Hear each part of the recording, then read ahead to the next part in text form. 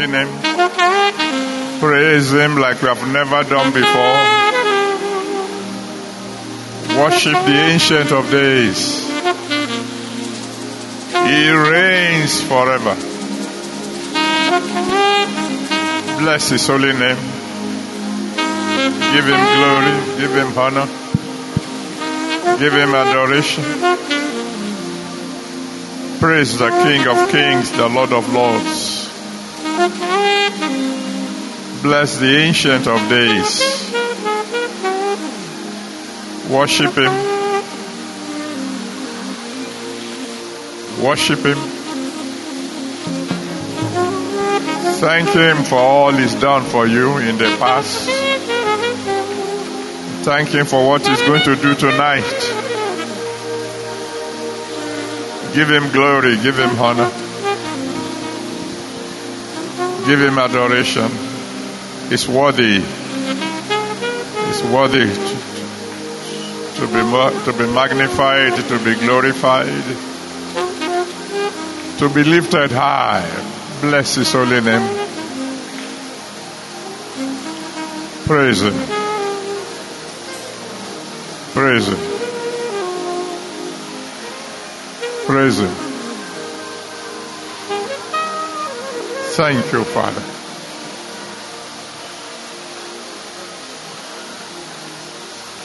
In Jesus' mighty name we have worshipped.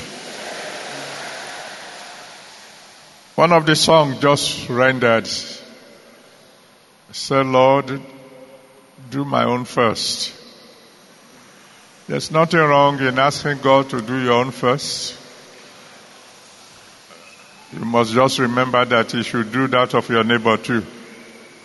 So you lift your voice to him now and say, Father, if you are blessing 3 people here tonight, let me be the first one. Go ahead, cry to the Almighty God.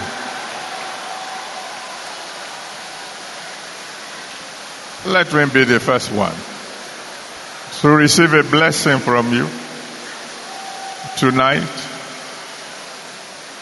Let me be the first one.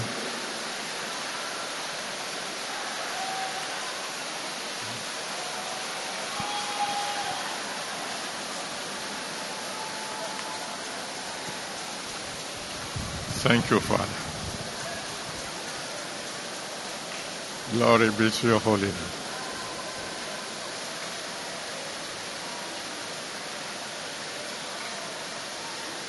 In Jesus' mighty name we have prayed.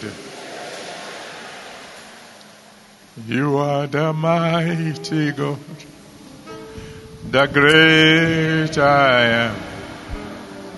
Hallelujah. Hallelujah. You are the mighty God, the great I am. Hallelujah. Hallelujah. You are the mighty God, the great I am. Hallelujah. Hallelujah. You are the mighty God, the great I am. Hallelujah. Hallelujah. You are the King of Kings, the Lord of Lords. Hallelujah. Hallelujah. You are the mighty God, the great I am. Hallelujah. Hallelujah. Father, we bless your holy name. King of kings, Lord of lords, the I am that I am, the unchangeable changer. Thank you for January. Thank you for February. Thank you for March. Thank you for April. Thank you for May. Thank you for June. Thank you for July. Thank you for August. Thank you for September. Thank you for October. Oh, Father, thank you for November. Accept our worship in Jesus' name. You have brought us thus far. We know you will see us through. Accept our worship in Jesus' name. For all your children listening to us now, let this be our appointed time.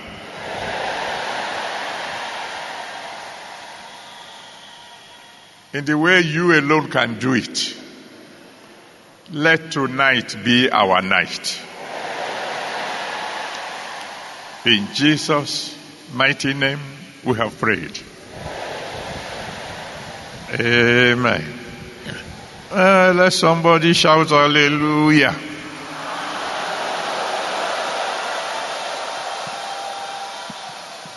Wave to 2 or 3 people and say, tonight is my night.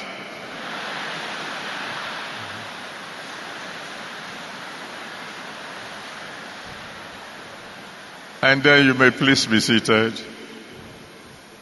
Except those who are born in the month of November. Who are born in November, let me hear you shout hallelujah.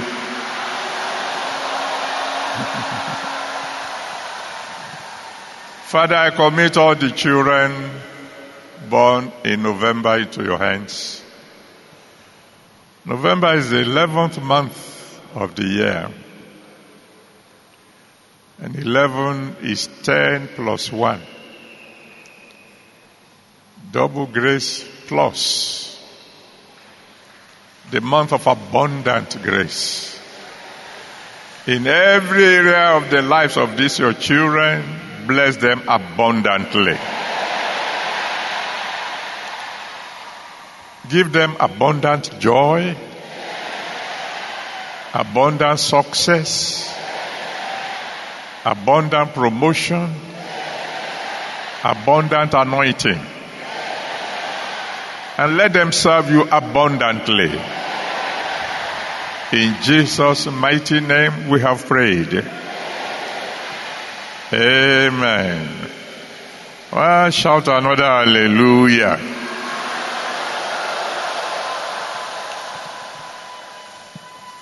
I want to rejoice with everyone here today because when I was praying months ago, actually during the convention, for what will be the theme for the Congress, and what will be the theme for November. And the Lord told me that November will be the appointed time, and that December Congress will be the siege is over.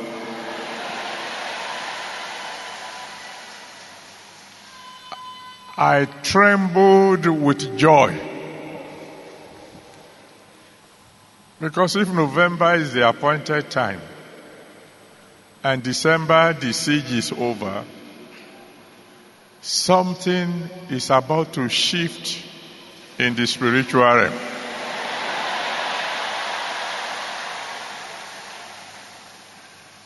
So I was praying, Lord, just let your people be alive up till November. Because if they can make it to November, let somebody shout hallelujah.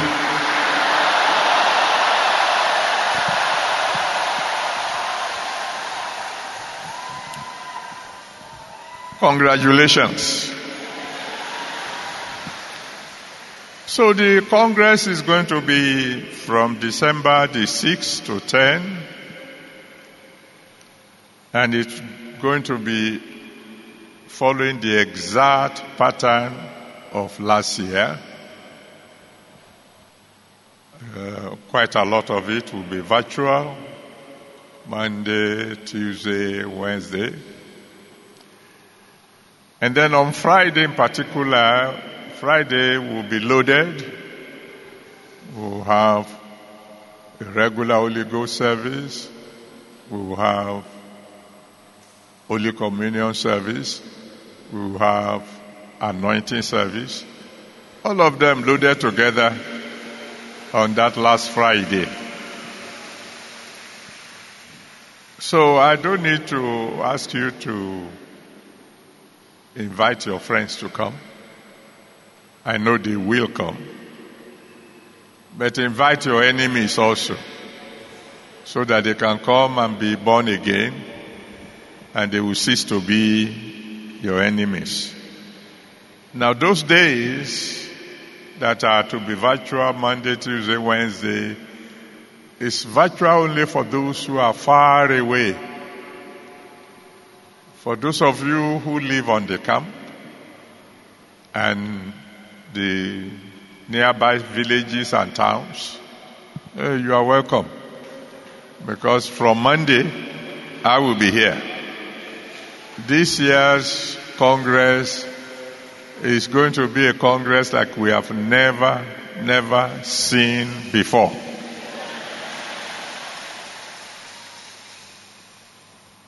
Now, don't let me tell you too much. It's only about 30 days or so away, and you will soon be swimming in the glory of God. Very quickly, let me go to Habakkuk chapter 2. I will read from verse 1 to 3. Habakkuk chapter 2 from verse 1 to 3. And I want to thank God for the young man who brought the first message. It was beautiful.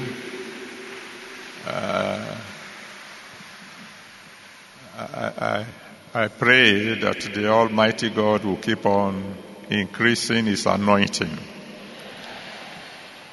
And I don't know if you have noticed, in the past few months, the choir seemed to have gotten better every month. If you agree with me, shout hallelujah. Thank you, choir. Thank you, band. Thank you, all musicians. Habakkuk chapter 2, from verse 1 to 3. I will stand upon my watch and set me upon the tower, and will watch to see what he will say unto me, and what I shall answer when I am reproved.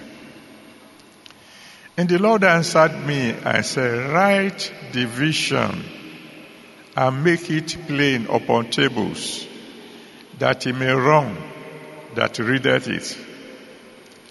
For the vision is yet for an appointed time, but at the end it shall speak and not lie. Though it tarry, wait for it, because it will surely come. It will not tarry. All the promises of God for you will come to pass tonight.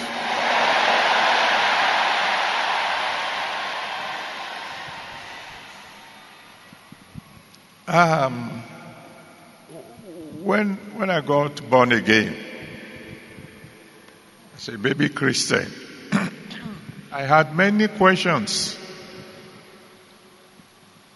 And as an academician, a mathematician, and I'm talking of almost 50 years ago now, 48 years to be exact, my brain was still very, very active then. I had many questions. Some questions that if I asked my pastors, they probably would have thrown me out of the church. Questions like, is it true that God knows the end from the beginning? And the answer is, of course, yes. Okay. If that is the truth, did he know that Adam and Eve will eat the forbidden fruit? Because if he knows the end from the beginning, then definitely he should know that Adam and Eve will eat the forbidden fruit. If he knew that they were going to eat the forbidden fruit, why did he plant it? If he planted it and they ate it, and he knew they were going to eat it, why did he get angry? For they doing what he knew they would do. You can see that those are dangerous questions. I just gave you a very small one. I had many of them. But since I know that if I go to my pastors to ask those questions, they will chase me out. They will say, Alakowe had come. I turned to God himself. Daddy, I'm not being naughty. I'm not issuing you queries. I just want to know. Could you please answer me certain questions?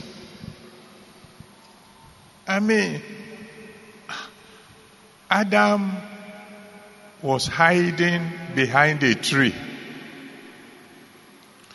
You came down from heaven.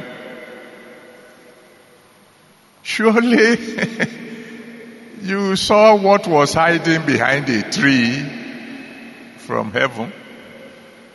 You knew what had happened. And then you came and said, Adam, where art thou?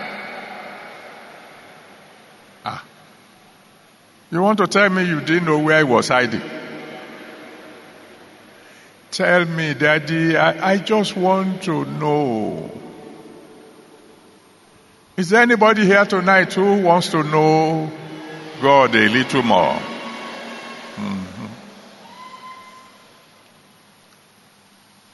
Finally, I got an answer from him. And I'll just tell you a little bit about what I got from him tonight. It was from him that I learned that of all those people who had been around, the one who got closest to the truth is a man called Shakespeare. Shakespeare was an English poet, and he wrote that all the world is a stage, and every one of us are actors and actresses. So pay attention tonight, just give me a little bit of time. I have prayed that God will help me, so I won't go too deep as to confuse you. But there was a play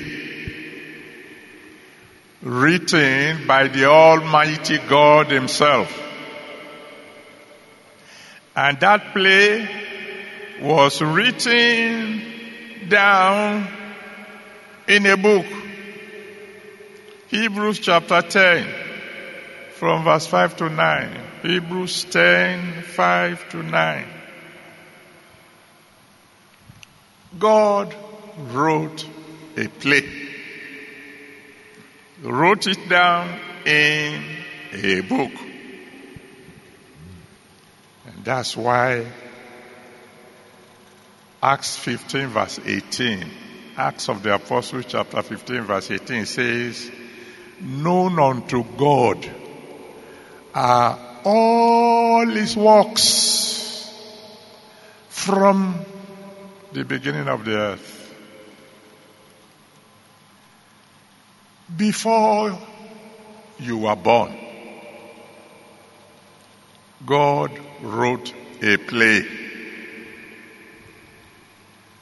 And you and I are to be actors and actresses in the play.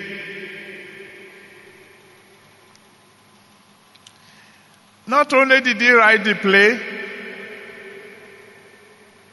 He's also the producer, the director of the play. Psalm 33, verse 11. Psalm 33, verse 11.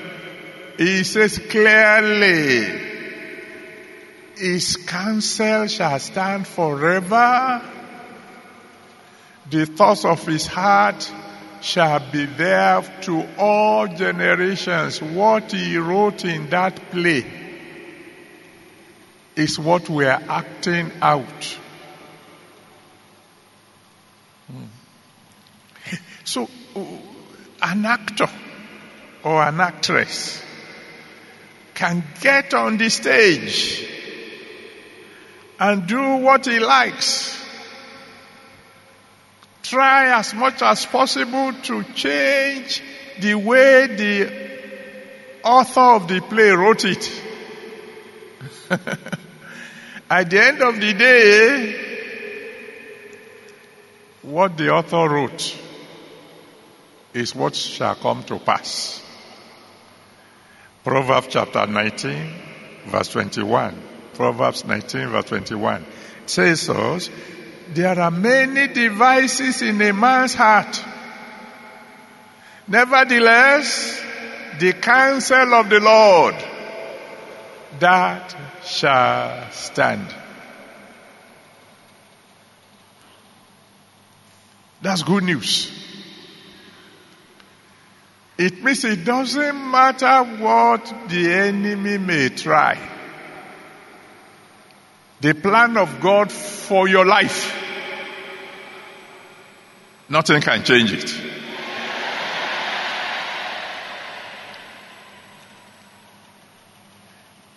Isaiah chapter 46 verse 10. Isaiah 46 verse 10 says, God declares the end from the beginning. From ancient days, ancient times, He declares things that are yet to be done, saying, my counsel will stand, and I will do all my pleasures. So when you see certain things happening that doesn't seem to make sense to you, it is simply part of the play. A very quick example. God showed a boy called Joseph. He gave him a glimpse of the play in 2 dreams. Boy, all your brothers are going to bow down to you. Oh, even your dad and your brothers, they are going to bow down to you. Being a young boy, instead of keeping his mouth shut, he announced it. The brothers got angry. They sold him to slavery. They thought whoever wrote that in your future has made a mistake. We will cancel it. But God sat down in heaven laughing. They thought they were destroying Joseph. They didn't know they were helping him towards the goal.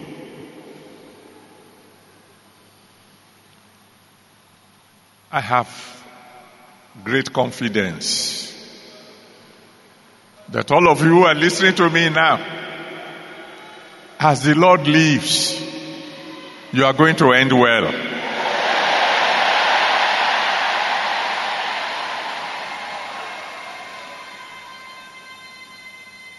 However, because he's the writer of the play, if he likes, he can change some things in the play. Many a times when you see a film show and you see one sequence following another, if you know how many parts of that film they had cut off before they give you the final picture, you'll be amazed. The writer of the play can change actors, change actresses, change scenes, change sequence. For example, 1 Samuel chapter 2, verse 30. 1 Samuel chapter 2, verse 30. He said to Eli, I said indeed that you and your father's house will stand before me forever. He said, now I say, I changed my mind. You know the proverb. It is a wise man who wrote, who manufacture pencil. They also manufacture eraser. Anything that you will do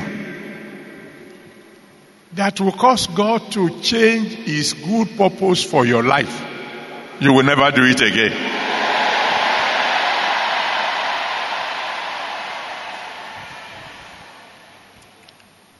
When you go through the Bible without understanding, you see more and more of the play showing. One is the one I mentioned earlier. God came down from heaven and said, Adam, where are you? As if he doesn't know. Who told you you are naked? Have you eaten the fruit I said you shouldn't eat? He knew. It was part of the play. But another one that we would like very much, Genesis chapter 32, from verse 24 to 29. Genesis 32, 24 to 29. The Bible says, Jacob was left alone. And they arrested a man with him, not an ordinary man, an angel, till the break of the day. And when the angel found that he could not defeat him, an angel couldn't defeat a man. So you know that's a joke. He pressed his leg, dislocated the leg. And Jacob kept on wrestling. Let me go. The day is breaking. And Jacob said, I won't let you go.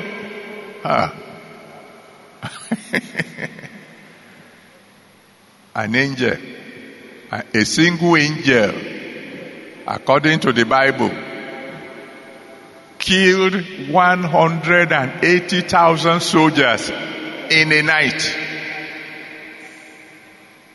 That's how powerful an angel is. Now, he's wrestling with one man. And the man said, and he said, let me go. Let me go. The man said, I won't let you go. See, when God wants to bless you, like my son said, he does certain things that you will say does not make sense. That's why I'm rejoicing with someone here tonight. Because at long last, your moment has come.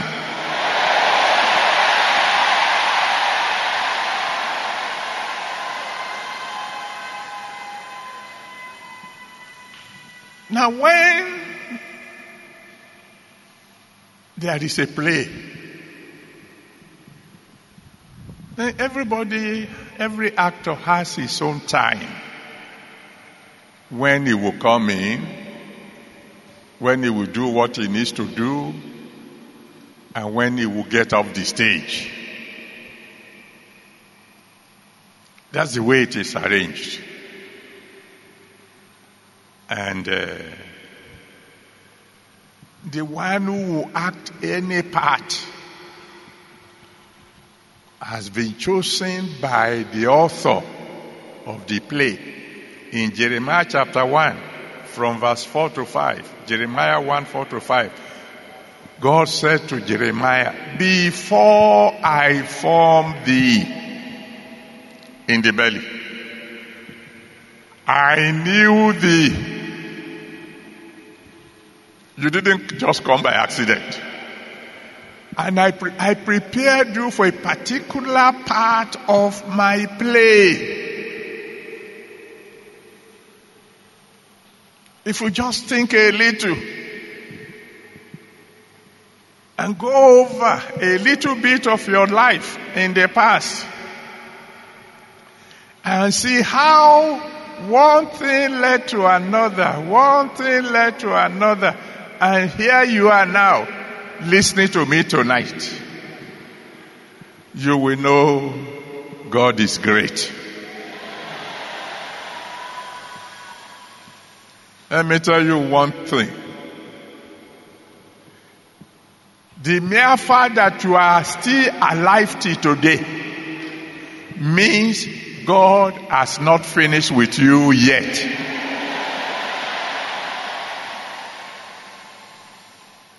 Before you were born, He has already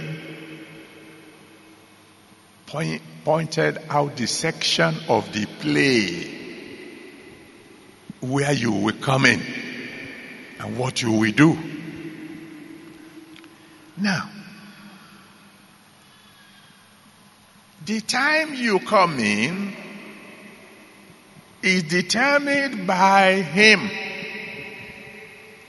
The time you begin to manifest, the time you begin to act your part is determined by Him. For example, Galatians chapter 1 from verse 13 to 16. Galatians 1, 13 to 16. Paul said, God has separated me unto Himself from my mother's womb. And when the time came for God to reveal His Son in me, then I began to play my part. As the brother who spoke before me said, there is a time for everything. Ecclesiastes chapter 3 from verse 1 to 8. Ecclesiastes 3, 1 to 8. There are seasons for everything, time for every purpose. Now when you get on the stage, you come, you play your part. When you finish, you go. Ecclesiastes chapter 1 verse 4. Ecclesiastes 1 verse 4. one generation passes, another comes, but the stage remains. One generation comes, another generation goes, the earth remains forever. Why? Because as you finish and you go, the next set of people will come and play their own part. For example, John the Baptist, Luke chapter 1. You can read the story from verse 5 to 37. Luke 1, 5 to 37. God decided in the play, Jesus Christ is going to come to the earth. And when he's to come, somebody will come and prepare the way before him. And that fellow will be only 6 months older than Jesus Christ. That's why Zechariah and Elizabeth, even though they were holy, they had no child. The wife couldn't get pregnant until 6 months before Jesus Christ came. That's why I have a feeling, I have a very, very deep feeling that this month in particular, many barren women will conceive.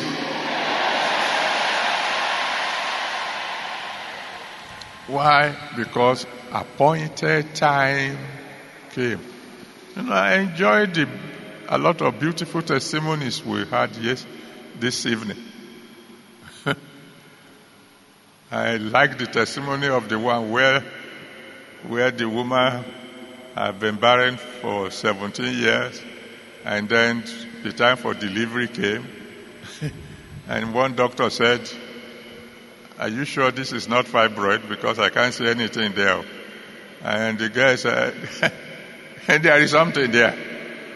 And before the doctor could get out of the door, something came out, and it's not a fibroid. There is somebody here tonight. Your appointed time has come.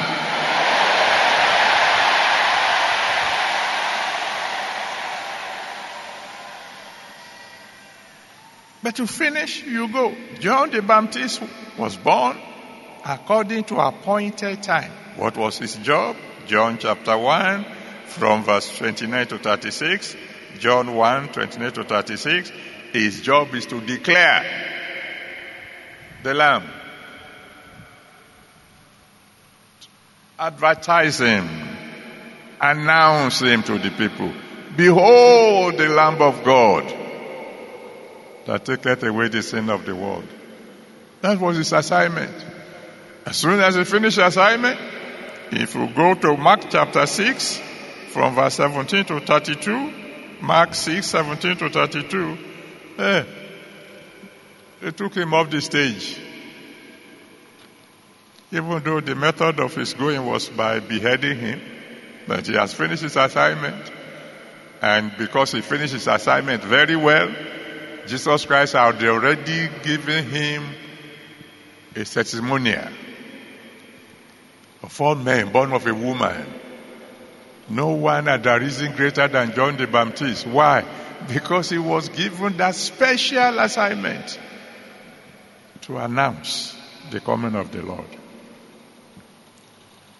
Now, that brings us to God's timing. This thing we now call appointed time. The timing of God, like everything else about him, is always perfect. Always perfect. Because he is a perfect God. 2 Samuel chapter 22 verse 31. 2 Samuel 22 verse 31 made it clear. As for God, his ways are perfect. And so if you read Acts of the Apostle chapter 2 from verse 1 to 4, Acts 2 from verse 1 to 4, the Bible says, when the day of Pentecost was fully come, God didn't act 1 minute too soon or 1 minute too late. When the day of Pentecost was fully come. Those of us who came to the Holy Communion yesterday, we prayed a prayer. And I want to assure you, the prayer has been answered. As we were drinking the wine, we cried to God, let this be my day of Pentecost. For those of us who were here then, something had already happened. You will be seeing the result very soon. Now that brings us to where we are going. All that I've said is just introduction. You have your own appointed time. Job chapter 7 verse 1. Job 7 verse 1 says, is there not an appointed time to man on earth? Every man has his own appointed time. But the point we want to focus on for next few minutes, and I will be as brief as possible because this should be a night of some serious prayer, is how do I know that my appointed time has come? The young man who spoke before me did a wonderful job, and I thank God for his life. So I just want to add a little bit to the foundation he had already laid. And we will take that little bit from Genesis chapter 18 from verse 1 to 14. Genesis 18 from verse 1 to 14. It's a story you know, but we'll pick it verse by verse as we go along. Oh, thank you, Father. Now this is good news. Because God says there's someone here tonight, he said the greatest terror in your town will soon become born again.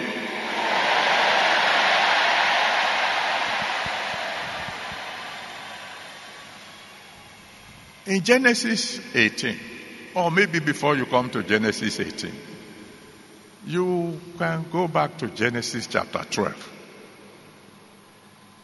From verse 1 to 3. All of a sudden, out of the blues, Genesis 12, 1 to 3, we just heard. And God said to Abraham, get out of your country, get out from your kindred, get out from your father's house, unto a land I will show you. And then he began to make him promises. Why Abraham? What has he done before then? There's nothing written about him to say, and Abraham loved God, and Abraham served God. No. God just said, hey, you. It's your turn to play a part. And he said, oh, through your seed shall the nations of the earth be blessed. Okay. And the man that he said is going to become a blessing to the whole world was barren.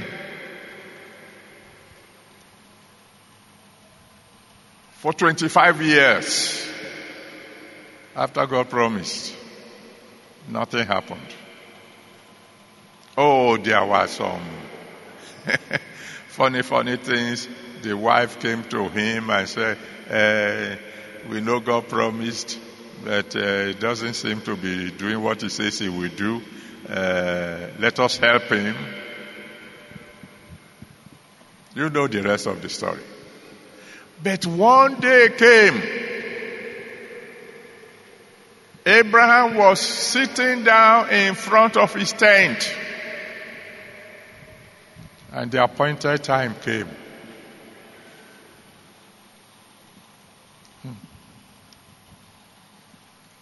Someone said yesterday, I think it was a brother who was asked to pray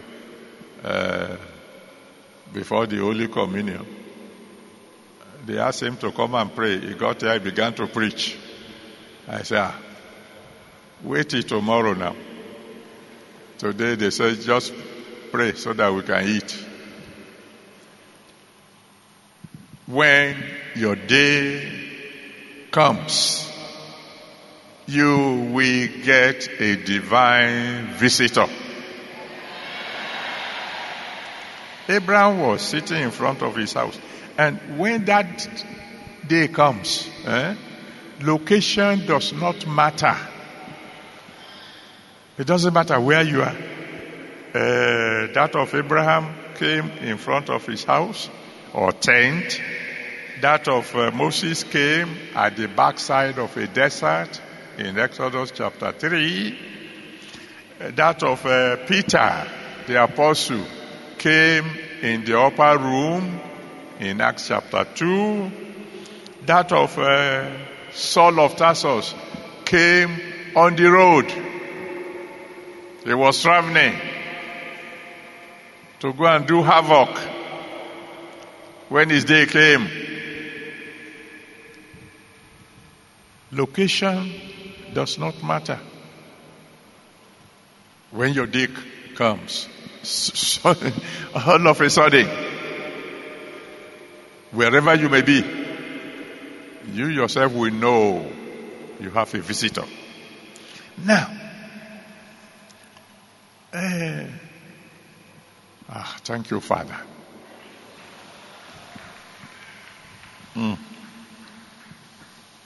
It's a big one. Something happened in 1963. Daddy wants me to tell you, that's why I'm telling you. So you will understand the prophecy. The late Nnamdi Azikiwe was Governor General of Nigeria. And he came to visit Ondo town. At that time, I was a teacher at Ondo Boys High School. A small teacher. And so we all went to visit him, to receive him, because the whole town lined the road. The Governor General was passing by. And there was one old teacher of Ondo Boys High School there. We were standing almost side by side. And Zeke was driving past in an open car. Somehow, his eyes strayed and he saw that teacher and he stopped. He stopped the motorcade, came down from the car and stood before this old man. I don't know exactly what they said one to the other. And the old man began to cry. What happened was, that old man was a teacher in his grammar school, I don't know which one, that Azik went to. And the teacher was responsible for the expulsion of Zeke from school. So, the Governor General came to the teacher who sent him out of school in the crowd. After whatever they said, he went back to his motorcade and drove on. Lord asked me to tell someone here today, very soon, Your number one enemy will come. And you will say to him, see what the Lord has done.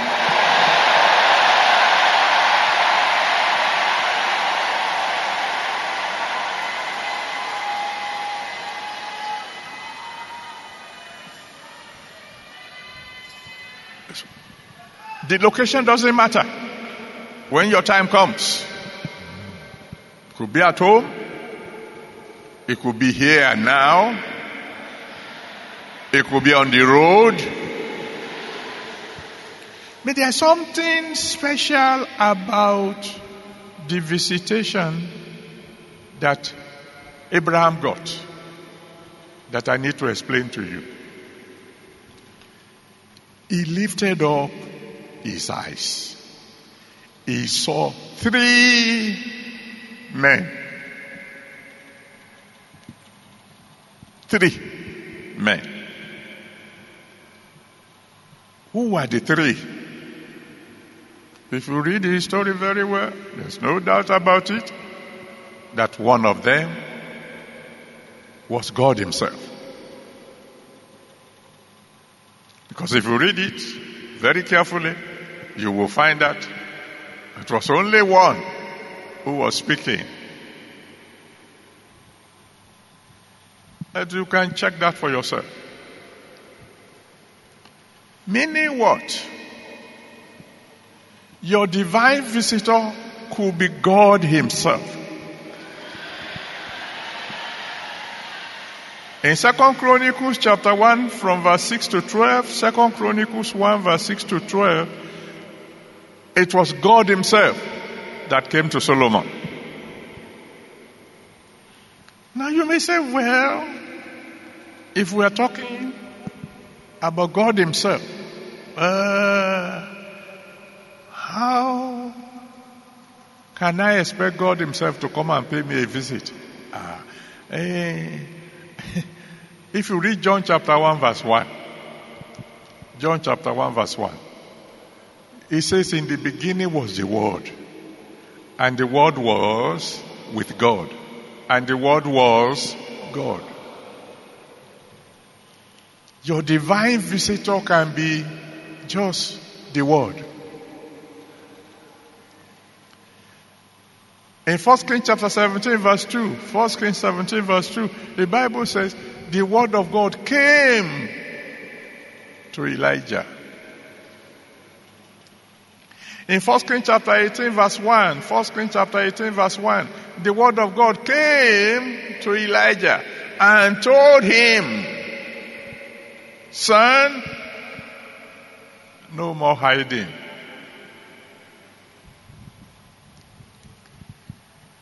The word of God is coming to somebody tonight. And he's saying, your time has come.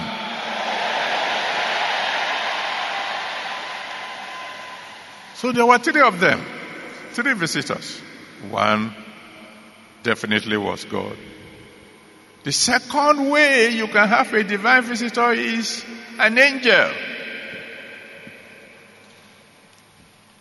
In Judges chapter 13 from verse 1 to the end, Judges 13 from verse 1 to the end, when God wanted to tell Manoah that they were going to give birth to Samson, he sent an angel.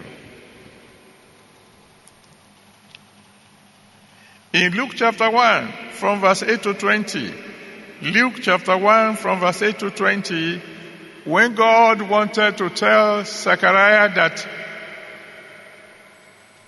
the one who is going to go before the Lord Jesus Christ is about to be born, he sent an angel. Now, again, you will say, I don't even know an angel if I see one. How do I know if an angel will come to me? Oh, occasionally the angel that God will send to you could be a human being.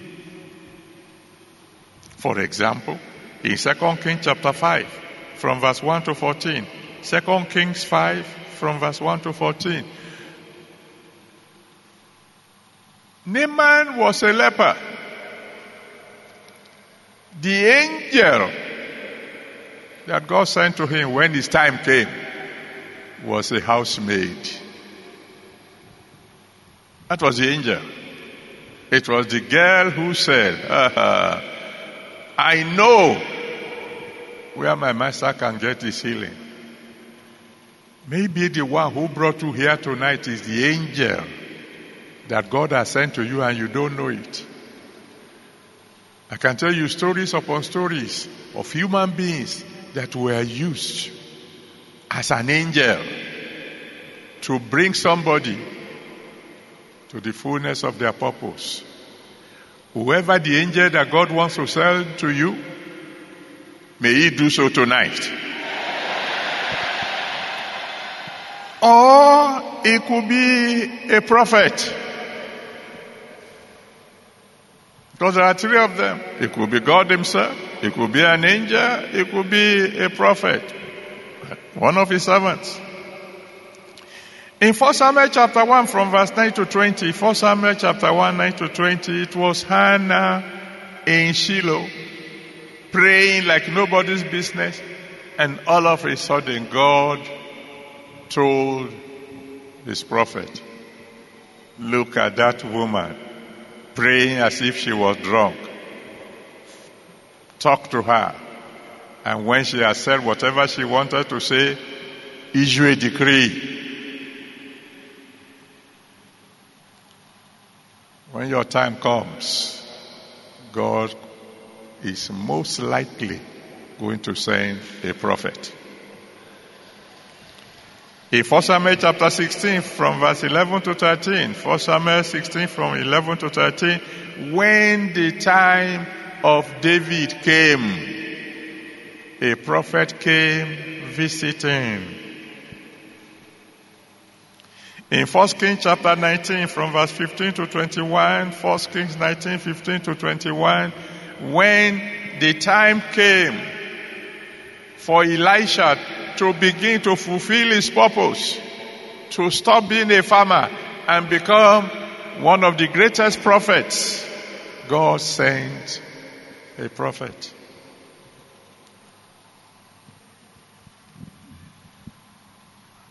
I have always said that I'm not a prophet. I am a pastor. But I hear from God occasionally. And it is God who told me that the theme for this month is the appointed time. So I prophesy to someone that this very moment, your appointed time has come.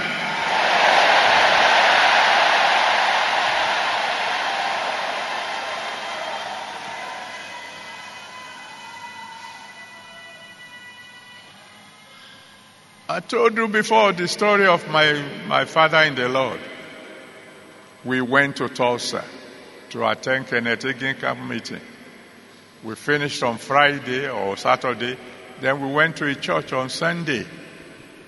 Nobody knew us there. It was our first visit.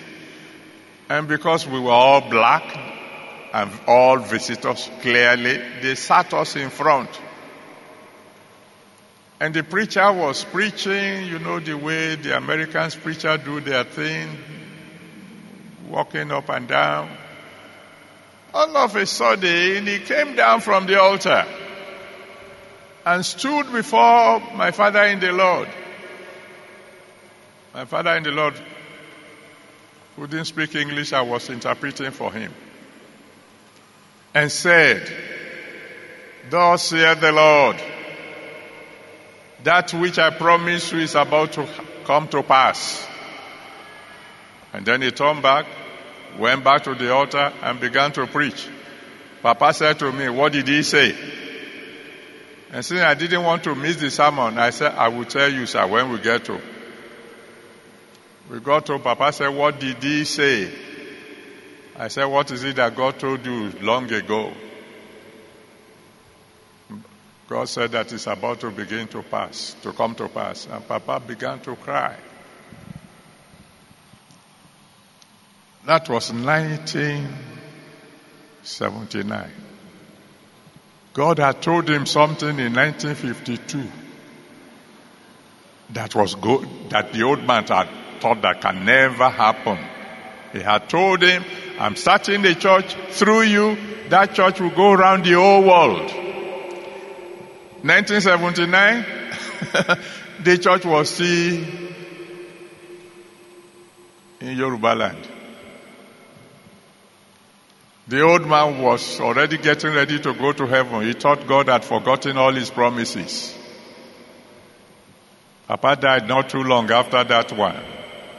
But look at what God has already done. When the appointed time comes, He's likely to send a prophet. And I believe He's sending a prophet to somebody here tonight.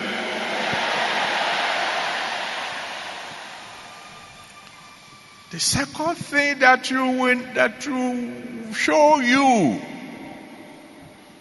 that I think my appointed time has come is what we find in this same story, Genesis 18, from verse 2 to 5. Genesis 18, 2 to 5. All of a sudden, Abraham looked up, saw these men, and ran to meet them. And said, come to my house. Come and rest a little bit. Let me get water so you can wash your feet.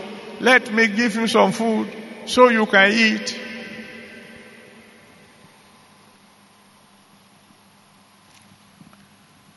An urge to be generous. An urge to be hospitable. Suddenly we begin to grow within you. A desire to serve God. A desire to be a blessing to God's people. That urge will come and you will look at yourself and say, is that me? Hebrews chapter 13 verse 2.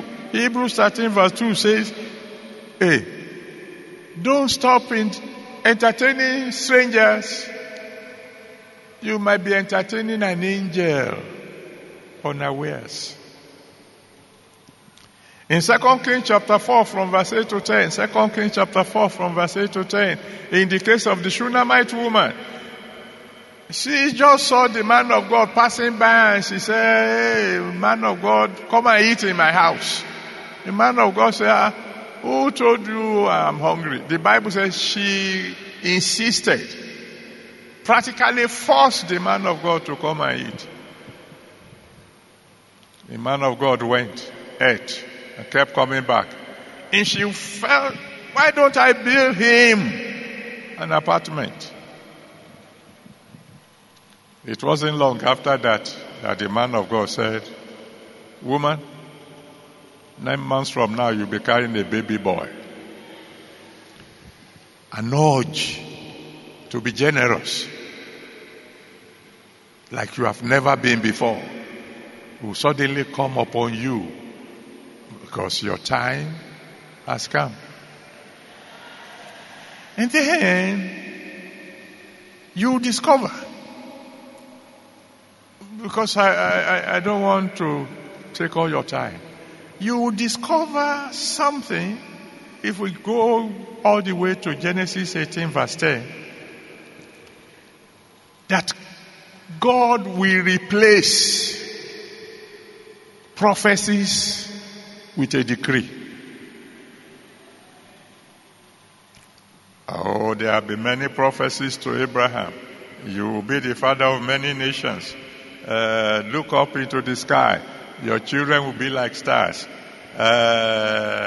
You'll be the father of many nations, etc., etc. But on this particular occasion, God didn't say one of these days. He simply said, in a layman's language, your wife Sarah will become pregnant tonight. That's what he said. Some of you may not have paid attention to what I said a little earlier. This is November, 9 months from November. What would that one be? September?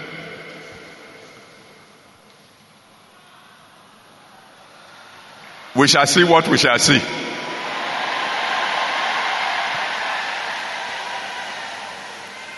You see, because prophecies can be conditional. Isaiah chapter 1 verse 19. If you are willing and you are obedient, you will eat the good of the land. Conditions. Isaiah chapter 3 verse 10. Isaiah chapter 3 verse 10. Say ye to the righteous, it shall be well with them. It means if it's not righteous, it won't happen. But when it comes to a decree, God does not put conditions. Let there be light. And there was light. Period.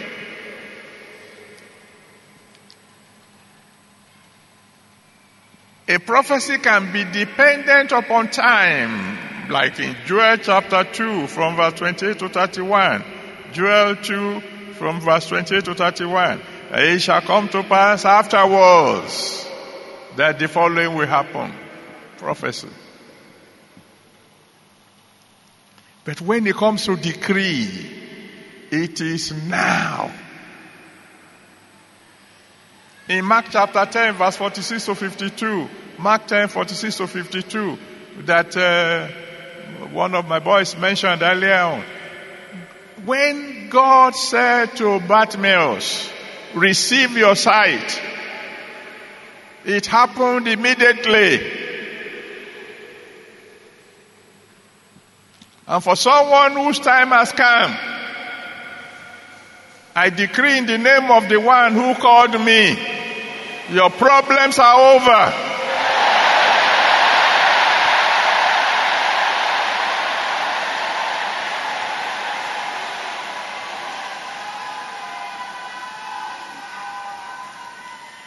Decree doesn't wait. You heard the testimony of that fellow, I think from Canada. She heard the word that God was going to do about 1,000 healing. He said, hey, that's mine. And she became healed instantly. I have some very interesting testimonies here tonight. Maybe you don't pay attention. There's that lady who had failed driving test for 17 years. You know, there are still some nations in the world where you have to pass the test before you can get a license. That's the way it used to be in Nigeria when I was to get my driving license. You have to drive. You have to answer questions. You have to reverse through drums, etc., etc. And if you fail, you fail. She had failed for 17 years. Then the word came that somebody here, you will never fail another exam. And it was settled. Maybe I should repeat that for somebody here tonight. You will never fail again.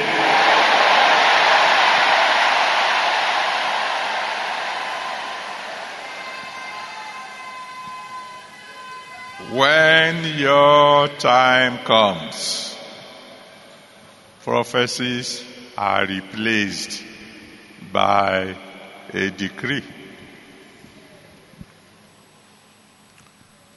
Thank you, Daddy.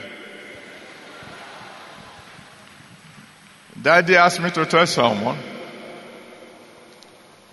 He said, when I sent Elijah to Elisha, Elijah waited for Elisha. He asked me to tell whoever that fellow is, he said, I will cause your helper to wait for you.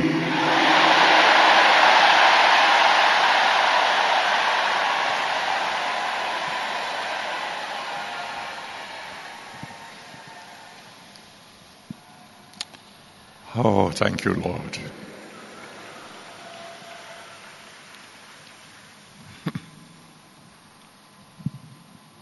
Write this one down, because we are going to testify soon. God said, when there's someone listening to me now, it does not matter what the enemy may try, you will reach the top.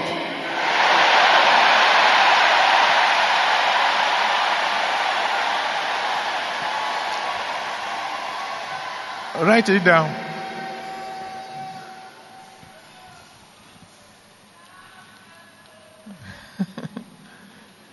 I know. I expected it to be a beautiful night. Thank you, Lord. Daddy asked me to tell you another story. You know, when I've told it before, some of you will remember. When I was doing my postgraduate studies at the University of Lagos, my supervisor, an Indian, gave me an assignment and then traveled. By the time he returned, I've gone very far, extremely far. So he saw what I've done. He said to me, Enoch, I said, sir. He said, I know you're a Christian. I said, yes, sir. He said, so you won't lie? I said, no, sir, I won't. He said, who helped you? And if I said Jesus, he would laugh at me. So I had to say, Professor Emmanuel.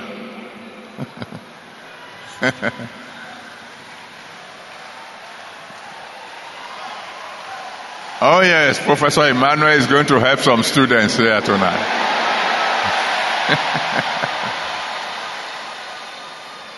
When I said Professor Emmanuel, he looked at me and said, of which department?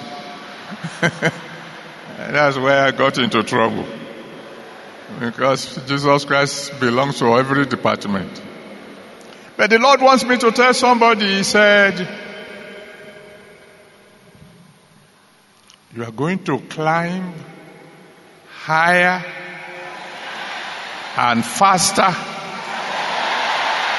than your boss can ever expect.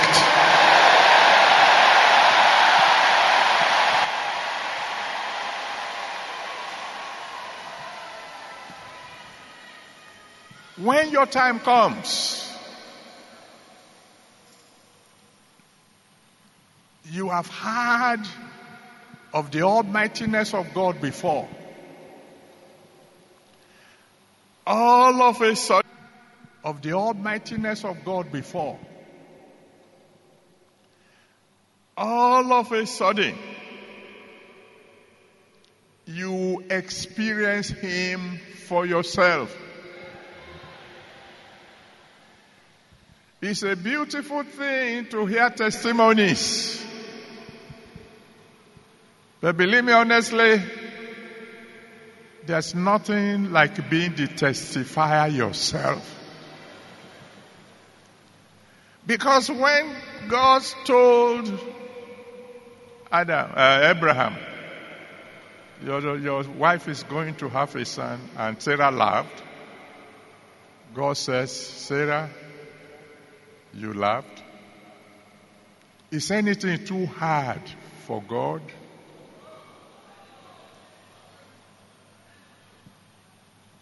Later on, Sarah testified. He said, who would have thought that Sarah would give birth to a child? But God said, I am the Almighty. I have spoken. This time it's not just you hearing it, it's you experiencing it. I decree in the name that's above every other name, you will be the next one to testify.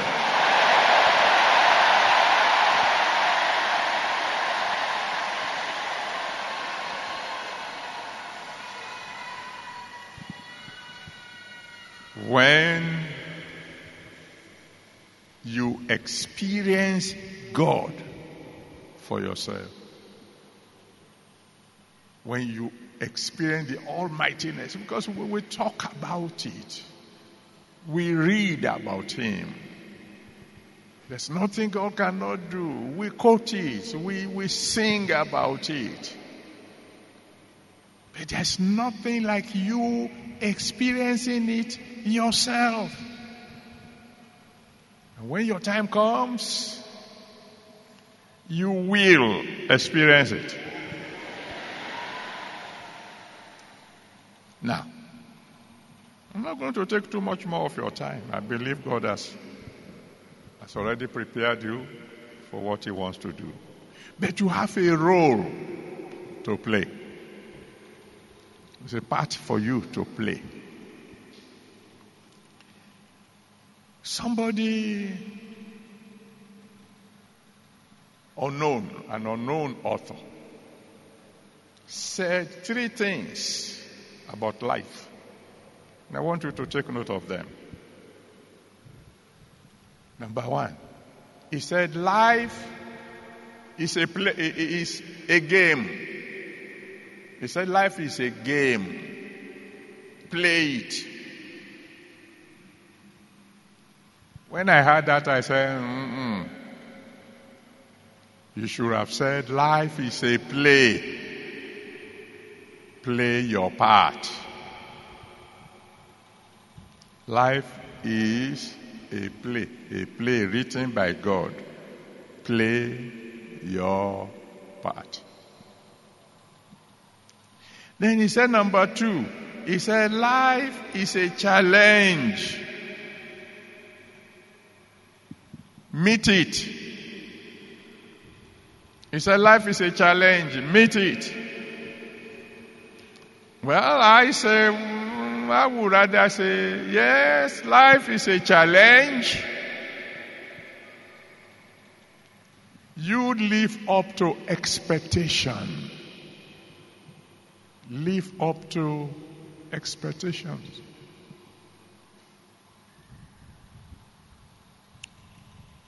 And then number 3, he said, life is an opportunity. Seize it. Life is an opportunity. Seize it. I say, I agree. Life is an opportunity. Grab it from the front of the head. Because my father told me when I was young, or when I was younger, he said, opportunities like a man who has plenty of hair in front of his head, but the back of his head is bald.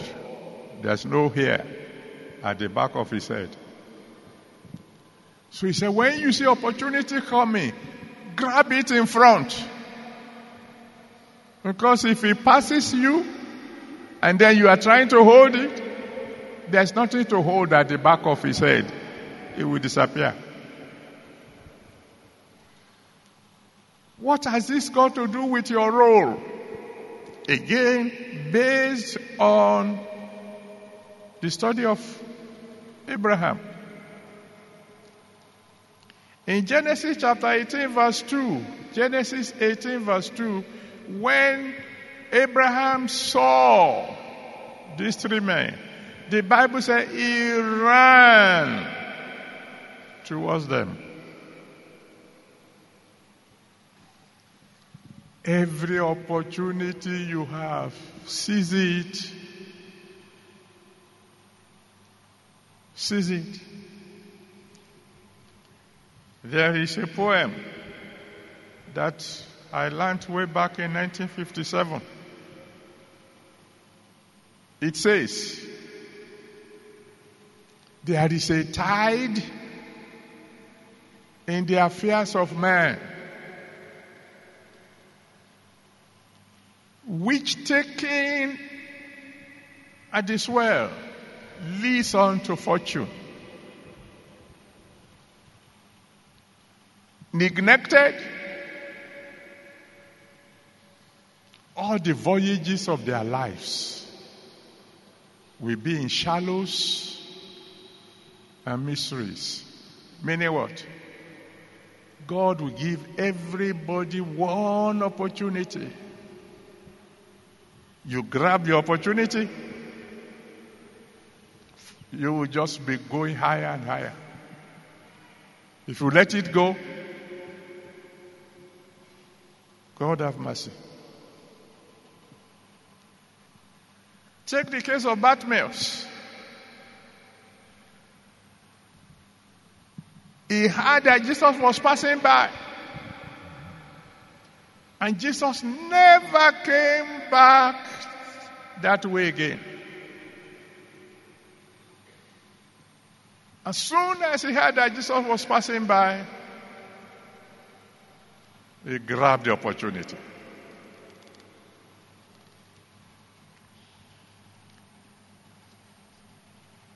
Several years ago, I was visiting one country very far away from home. And there was this woman who had been barren, I can't remember how many years now.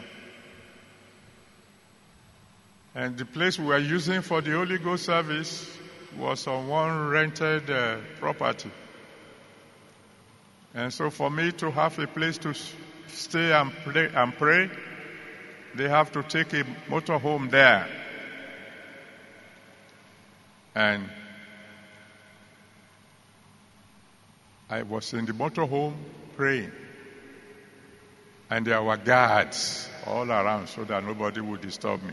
When it was time for me to go and pray, this woman was looking away from us, pretending as if he didn't know what was going on. But as soon as I stepped out of the motorhome, while the guards were still trying to make sure that the way is clear, she ran.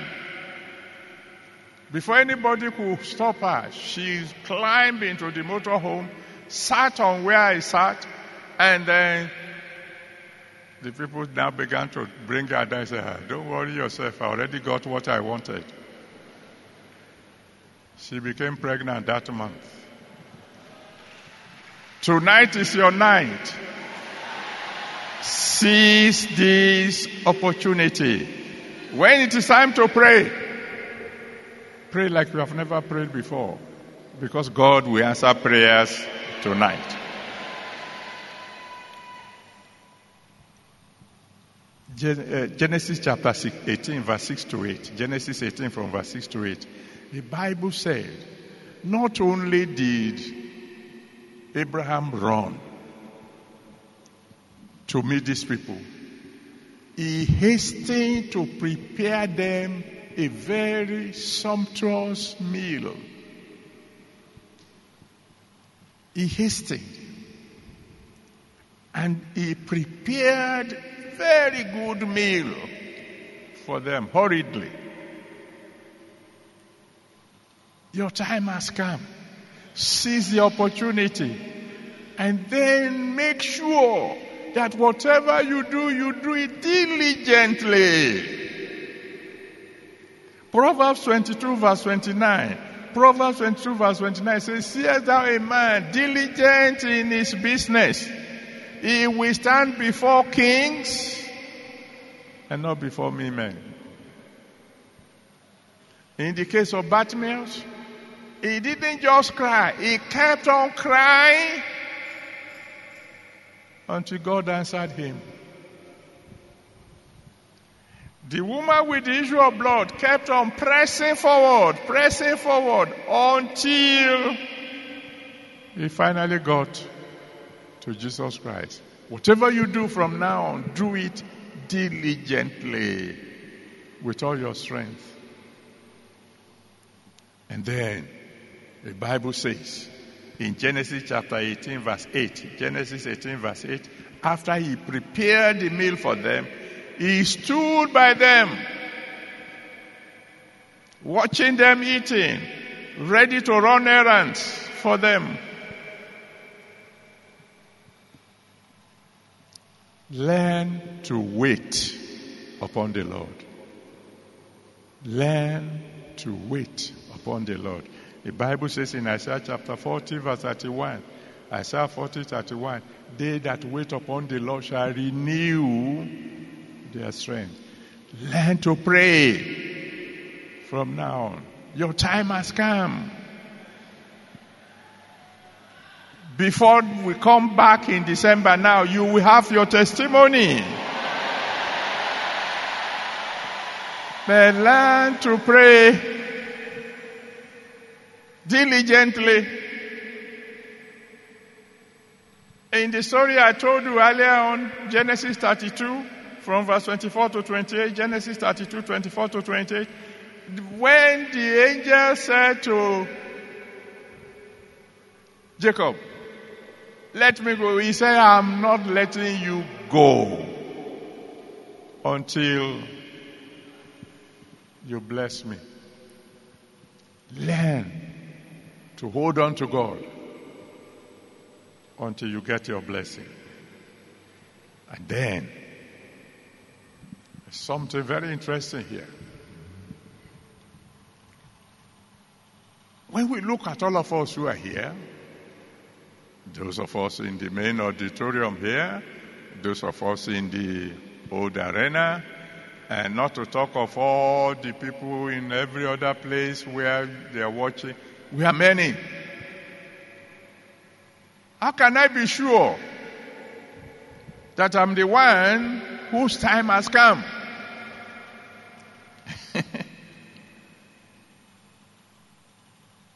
There is a saying, if the mountain will not come to Muhammad, Muhammad will go to the mountain. You can force your time to come. You can tell the Almighty God, tonight is the night. Because we read a story in John chapter 2 from verse 1 to 12. John 2 from verse 1 to 12. In the wedding in Cana of Galilee, when they lacked wine, the mother of Jesus came to Jesus Christ and told him, they lack wine. Jesus Christ said, my time has not yet come. The mother must have smiled and must have said to herself, son, your time will come tonight. Because she told the people there, don't listen to that story about the time not yet. Anything he asks you to do, do it. And before the end of the day, my time has not yet come, became my time has come. If you refuse to take no for an answer, your time will come tonight. There is a prayer you pray that you yourself will know. This one, God had heard. He will hear you tonight. Now, conclusion. I want to go back to where we started. Remember I told you that the whole thing is a play. God wrote the play and etc., etc. You need to remember, whether you play your part or you don't, whether you miss your opportunity or you don't, the play must continue. That is why the one who wrote the play has a substitute for every actor. If you are not playing your part very well, there is always somebody who can come round and do it. But I pray for every one of you listening to me, God will not replace you with someone else.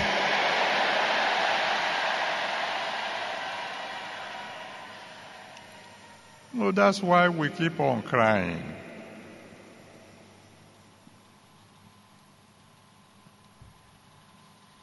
Put your hands in the hands of the one who wrote the play, and he will guide you aright. That's the meaning of when you say you surrender your life to him. You are practically saying, I don't know the best way to play my part. Help me. That's the meaning of what Jesus Christ said when he said, without me you can do nothing. That's the meaning of what the Bible says when he said, I can do all things through Christ who strengthens me. That's why before we begin to pray tonight, thank you, Father.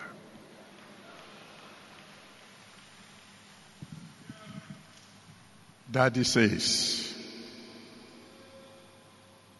tell my people, there is the sound of abundance of rain.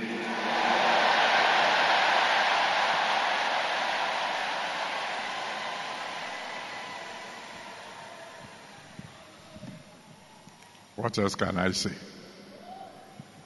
If you have not surrendered your life to Jesus Christ, come and do so now. Come and stand before the Lord Jesus Christ, giving you an opportunity to surrender your life to Jesus is so that he can help you go through life, telling you when to stand up, when to sit down, when to turn right, when to turn left, so that you can arrive at the right goal. Come and surrender your life to him. He will wash away your sins. He will give you a new beginning, and everything will become all right. Come and stand before the altar, and we will pray for your salvation. And then the rest of us, we want to talk to God. You see, in your journey in life, many a times you have messed up, and God wants to put you back in the play. He wants to put you back on track. You can only do so by giving your life to Jesus, so everything can become brand new again.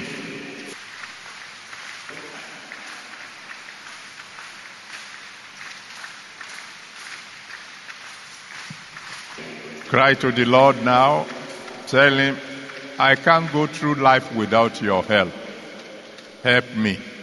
Save my soul. Receive me into the family of God.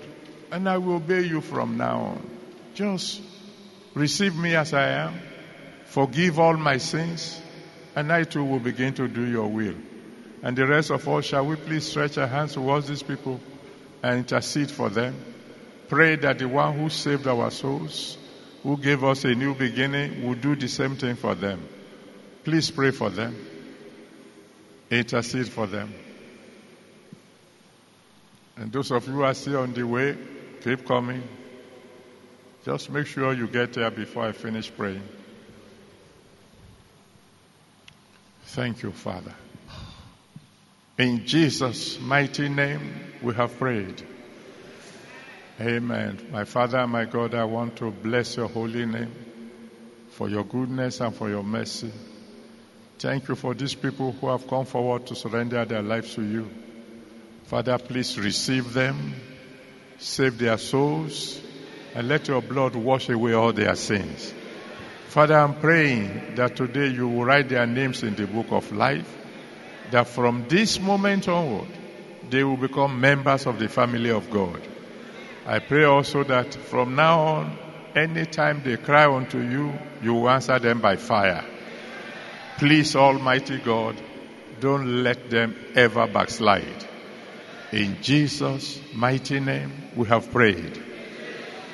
Amen. Amen. Praise the Lord. Now I want to rejoice with those of you who have come forward, because from now on, by God's grace, I'll be praying for you. They will collect your names, your address, and your prayer requests. Let's begin to go now. God bless you. God bless you. Let's give the Lord a big round of applause. I may clap very well, rather.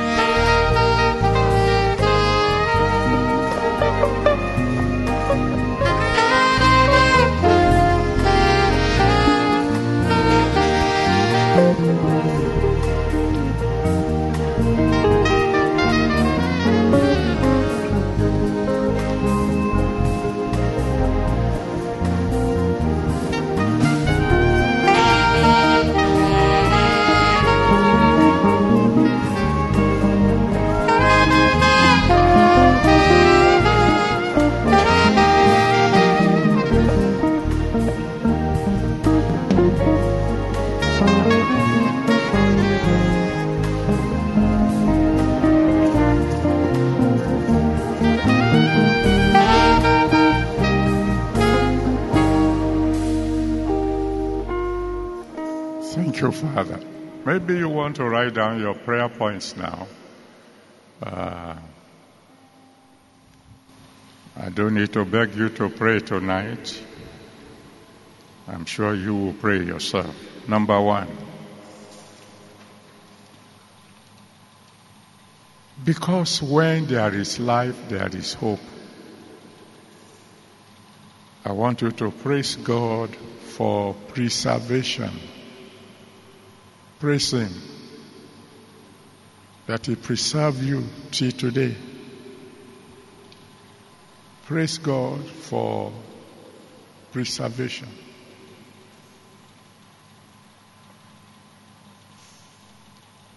Number two, I want you to cry to Him and say, Father, please fulfill your purpose in my life. Please fulfill your purpose in my life.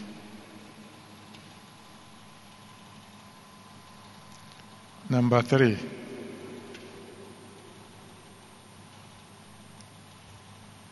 don't substitute anyone else for me. Don't substitute anyone else for me.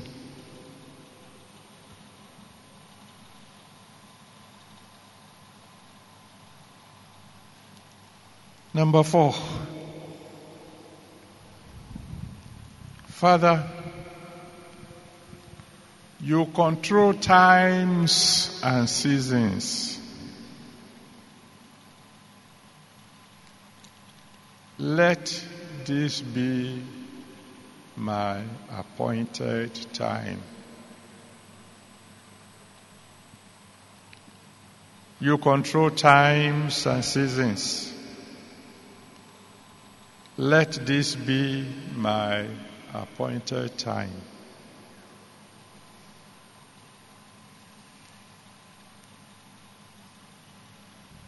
Number five, Father, You can change not yet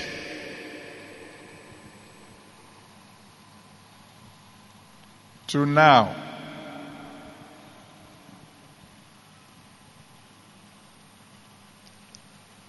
Please do so for me. You can change not yet to now. Please do so for me.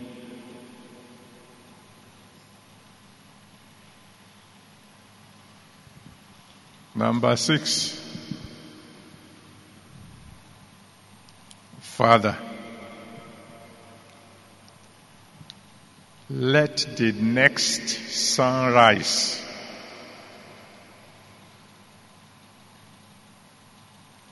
be my new dawn.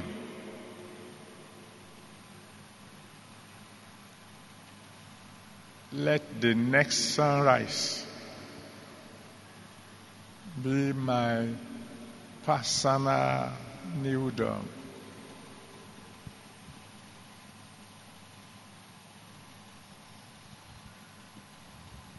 Number 7. Father, let this be the appointed time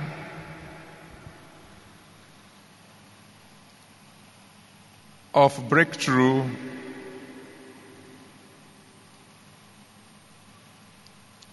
for me,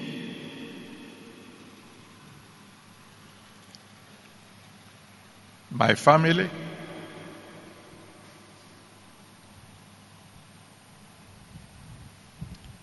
my nation,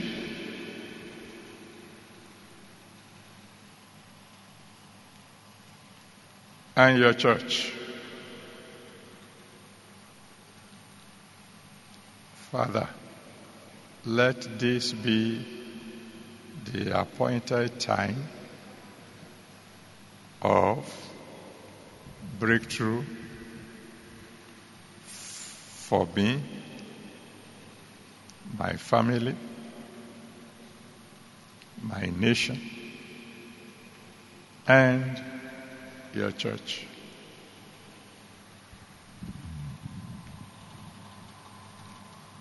Number 8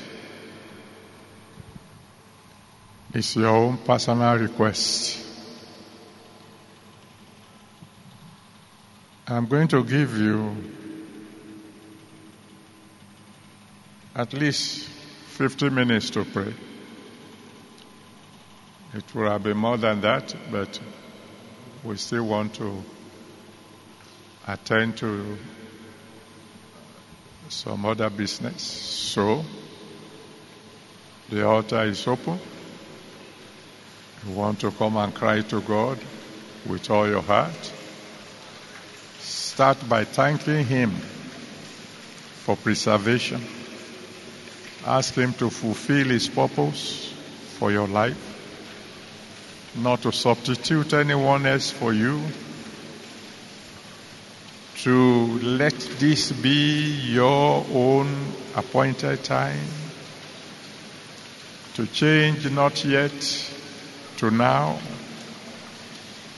to let the next sunrise be your personal new dawn, and that this will be the appointed time for breakthroughs for you, your family, your nation, and your church.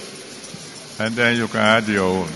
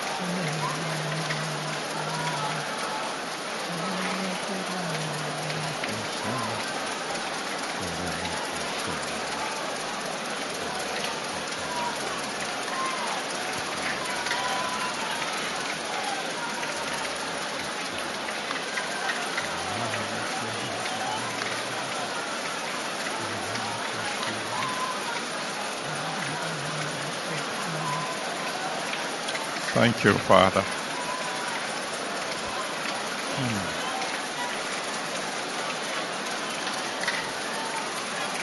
Let us begin to bring our prayers to a close. Thank you, Lord.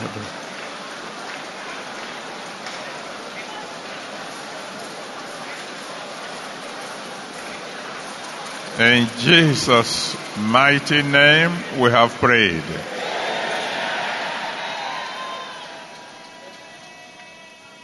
The Almighty God will grant your request.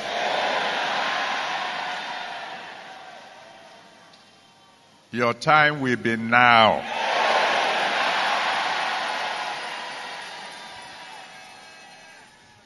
Everything you have been waiting for from God, you will get it now.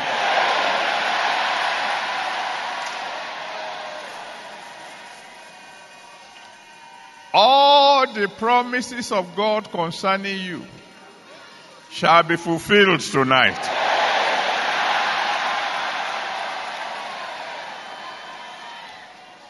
Every prophecy shall become a decree now.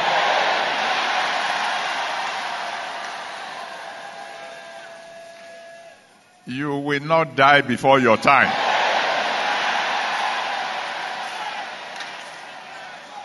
Every opportunity you have lost shall be returned to you.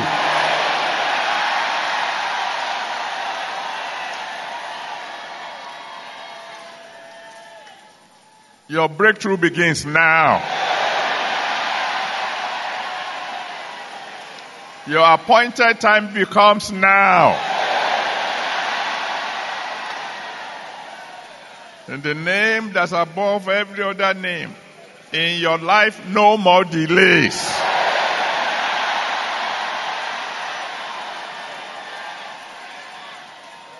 I say no more delays.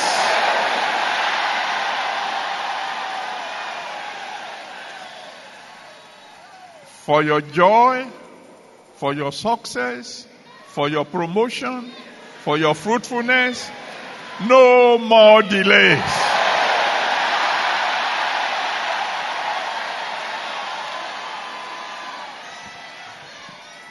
Your day has come. And so shall it be. In Jesus' mighty name we have prayed. Amen. Let me hear you shout a big hallelujah.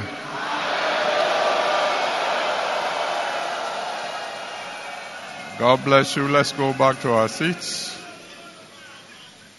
Oh, thank you, Father. Thank you, Lord. Thank you. Thank you. Thank you, Jesus.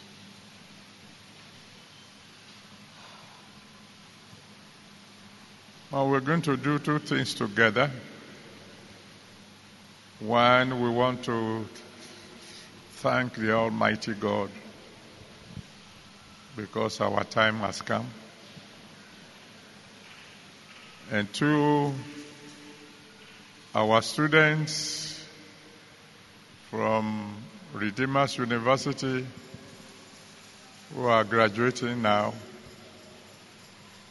they are going to be anointed. Redeemer University is the only university where every graduate goes home with anointing. Because we are the only university named after the Redeemer himself. And so,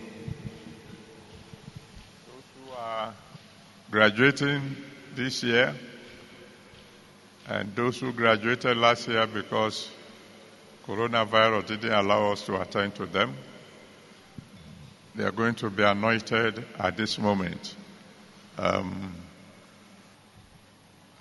Now you take your own Thanksgiving offering, the rest of us, and we dance to the nearest basket to us. So while we are dancing, they will be getting their anointing. And part of the anointing will flow over to us. In Jesus' mighty name. I'm waiting. I believe the ushers have get their baskets ready. I can't see baskets near the front here. God bless the ushers. They are wonderful people. Okay, over to you, band. You are the Most High God, Jehovah. You are the Most High God, hallelujah. You are the Most High God, Jehovah. You are the Most High God, hallelujah. You are the Most High God, Jehovah. You are the Most High God, hallelujah. You are the Most High God, Jehovah. You are the Most High God, hallelujah. You are the Most High God, Jehovah. You are the Most High God, hallelujah. You are the Most High God, Jehovah. You are the Most High God, hallelujah. Ẹ̀yin ni Olúwa, Jehovah. Ẹ̀yin ni Olúwa, hallelujah. Ẹ̀yin ni Olúwa, Jehovah. Ẹ̀yin ni Olúwa, hallelujah. Ẹ̀yin ni Olúwa, Jehovah. Ẹ̀yin ni Olúwa, hallelujah. Ẹ̀yin ni Olúwa, Jehovah. Ẹ̀yin ni Olúwa, hallelujah. You are the Most High God, Jehovah. You are the Most High God, hallelujah. You are the Most High God, Jehovah. You are the Most High God, hallelujah. You are the Most High God, Jehovah. You are the Most High God, hallelujah. You are the Most High God, Jehovah. You are the Most High God, hallelujah.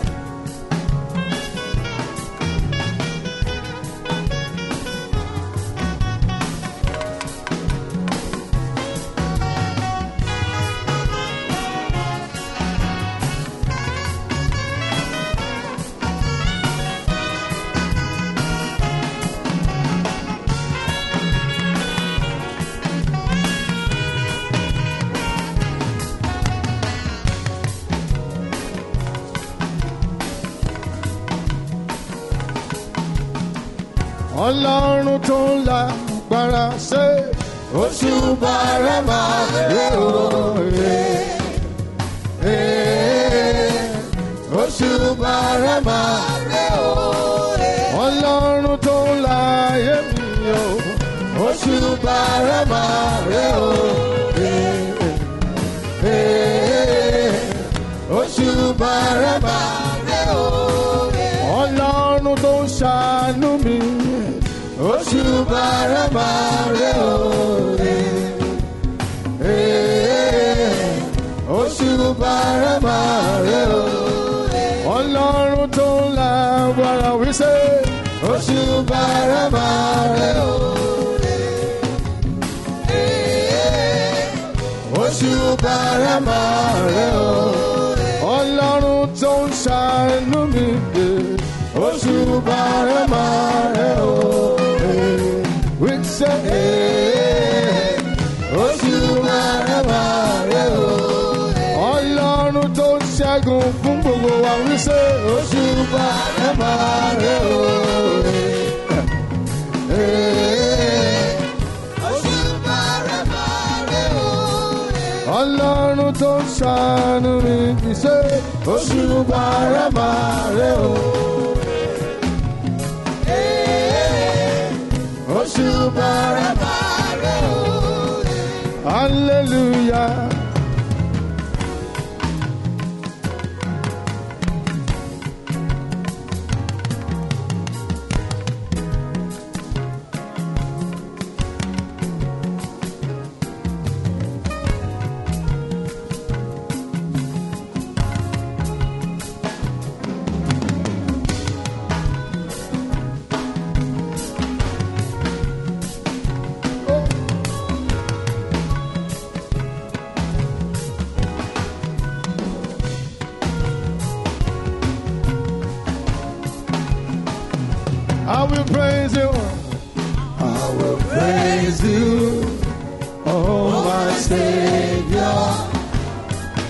I will praise you, oh my Savior. I will praise you, oh my Savior. I will praise you forevermore. I will praise you, Lord.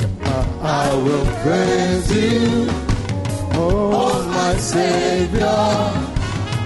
I will praise you, oh my Savior. I will praise you, oh my Savior. I will praise you forevermore.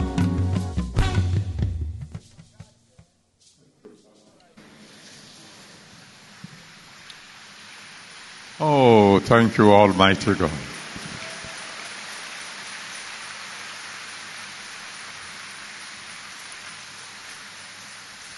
Daddy asked me to tell his people, your heaven is opened at last.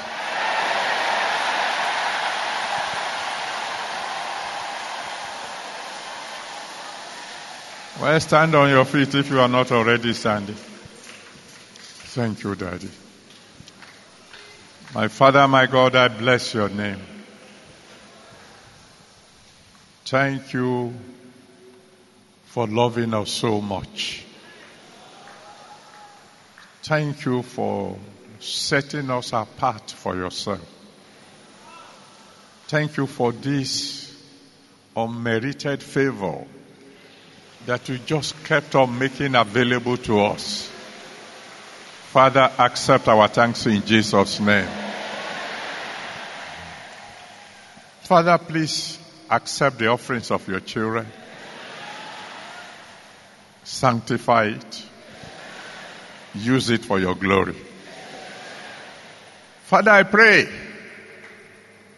that beginning from now, breakthroughs that nobody can explain will begin to come the way of your children.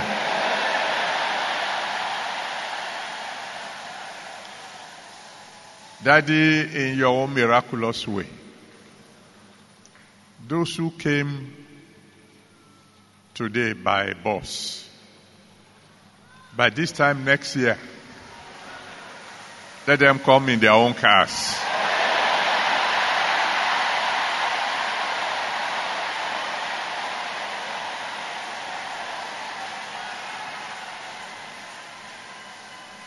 All those who are listening to us now, who have been partakers of this particular service, my Father and my God, don't let them ever know failure again.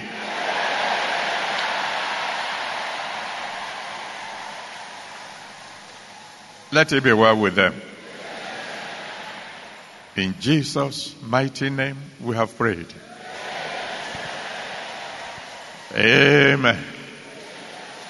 If you are really sure your time has come, shout a really big hallelujah.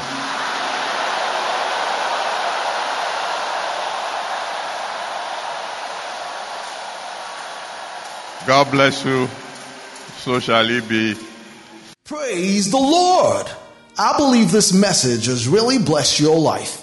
And if you have just given your life or rededicated your life to Jesus Christ, please send an SMS or a WhatsApp message titled Saved to any of these phone numbers.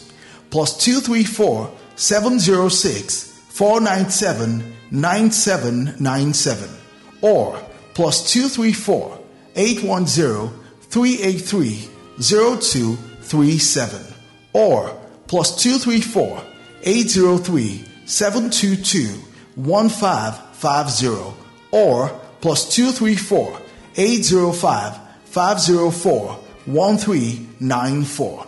Also, you can send an email to altarcall@rccg.org. Thank you, and God bless you.